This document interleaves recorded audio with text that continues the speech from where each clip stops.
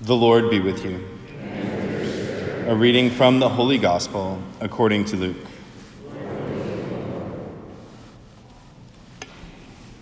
There was a scholar of the law who stood up to test Jesus and said, "Teacher, what must I do to inherit eternal life?"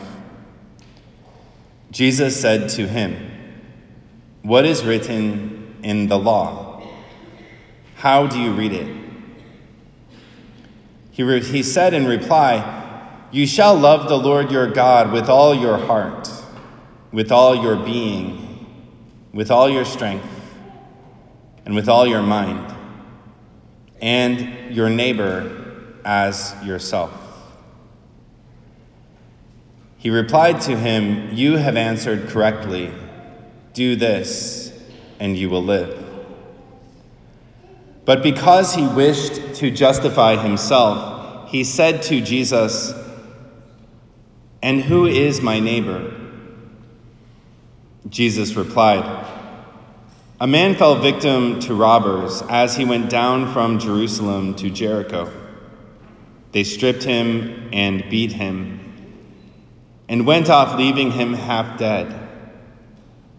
A priest happened to be going down that road, but when he saw him, he passed by on the opposite side.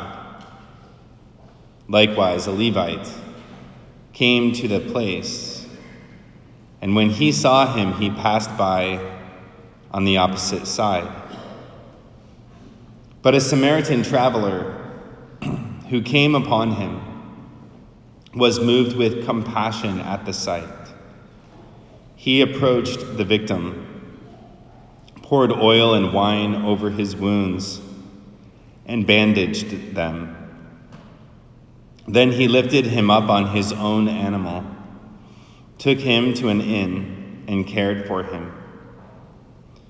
The next day he took out 2 silver coins and gave them to the innkeeper with the instruction, "Take care of him.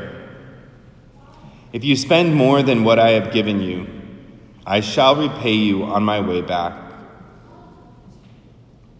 Which of these 3, in your opinion, was neighbor to the robber's victim?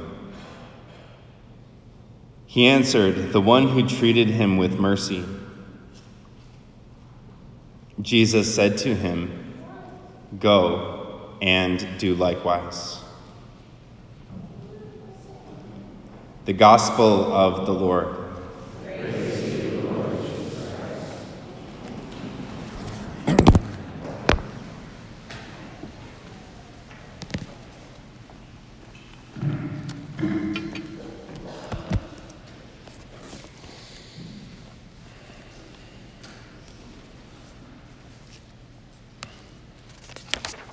So today we have this familiar story of the Good Samaritan who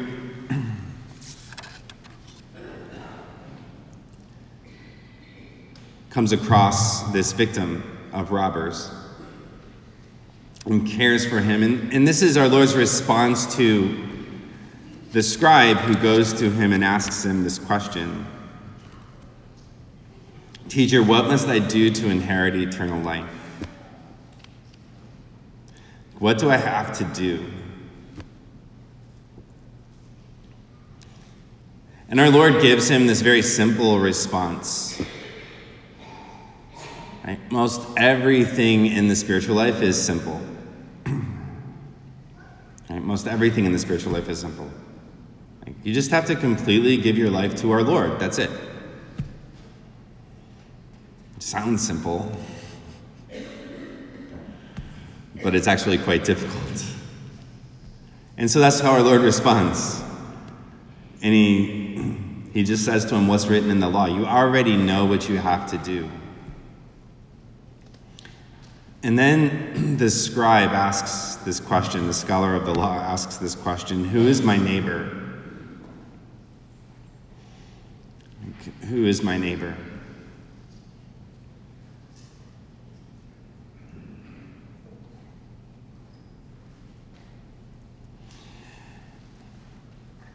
And then our Lord recounts this story in order to answer the question. And that question can have two motivations: who is my neighbor? The first one would be, I want to make sure that I include everyone that's my neighbor. I want to make sure that I love everybody. The other purpose of the question could be, I don't want to love everybody, so I want to make sure I do the minimum. Right? I want to make sure I do the minimum. And so when our Lord tells this story, he takes people that are supposed to be the leaders of the people, and he talks about them first. So a priest walks by and he goes by on the other side. A Levite walks by and he goes by on the other side. And the priest and the Levite, they're doing what they're called to do. They're doing the minimum. In fact, they're doing the minimum. Because they have responsibilities to offer sacrifice. And if they come in contact with a dead body, it will make them impure and they won't be able to offer sacrifice. And so they have an out, right? They have sort of a holy excuse not to go near that dead person or the person who looks like they're dead. And so there's nothing that would condemn them for going by on the other side. And then he holds up this Samaritan who's not a member of the chosen people. And he goes to the victim and bandages him and washes his wounds and takes him to an inn and pays for his care.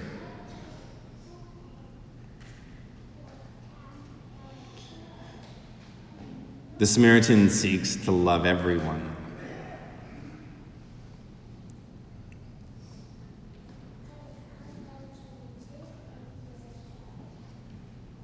And the scholar of the law does in fact come to the conclusion that it's the Samaritan, the one who treated him with mercy, was his neighbor.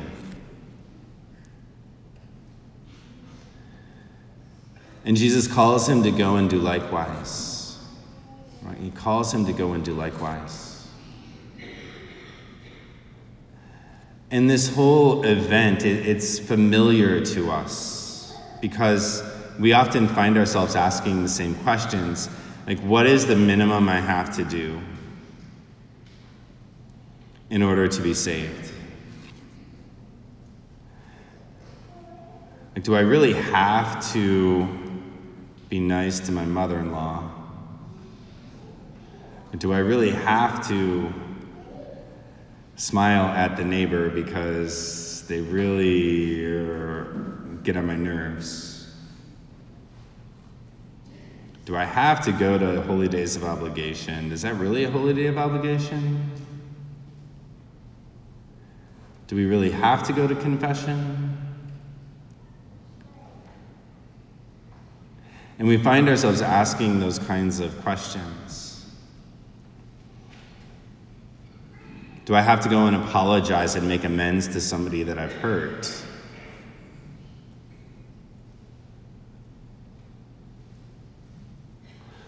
And sometimes we're most tempted the more we know about the faith. We become more tempted to not act with mercy because we find these holy excuses to not try to work things out. Now, there was an article in Crisis Magazine about, it must be 10 years now, and the article was about the unexpectedly higher than expected divorce rate among really faithful Catholic couples who had gone to really prominent Catholic universities.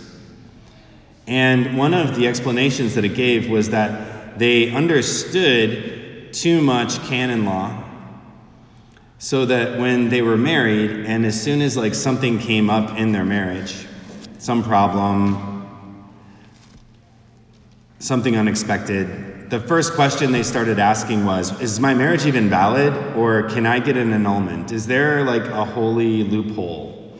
Or is there some kind of a way I can get out of this? Instead of, what's the path forward for us? Or how do we heal this? Or how do we grow in mercy in this? And it's really common now because annulments are so common in the church that when people find themselves in distress, they don't necessarily start asking, okay, how do I reconcile this? How do I treat this with mercy? Or how do I allow our Lord to treat me with mercy? And that's not just something that affects married couples. It also affects those of us who are called to the priesthood. There can be times in our own vocations when we run into this moment of distress or moments of doubt, or we can wonder to ourselves, did I really discern properly? Or did I just become a priest because my mom wanted me to become a priest? Or did I just become a priest because this one really influential priest kind of forced me to be a priest? And we can run into those moments of doubt. But even if something was off, there's still room for our Lord to enter into our lives and show us mercy. When I tell my own vocation story, I always say, there's the reason I became a priest, and there's the reason I'm still a priest. There's a reason I'm a priest today. There's a reason I'm a faithful Catholic Christian today. There's a reason I got up and I came to Mass today. Because the great beauty of and simplicity of our faith is that our Lord is always the Good Samaritan who's always entering into our life at every moment of every day, in every moment of trial, in every moment of suffering, in every moment of pain, in every moment in which we need mercy. Our Lord is entering into our life. And when we really experience him there, that's when that simplicity of faith, the simple thing of we just have to surrender our whole life to our Lord, becomes more natural. And we make that act of faith more easily because we recognize that he is the one that's always coming towards us. Our Lord never is trying to figure out what's the minimum I have to do. But he's always going to the depths of his love.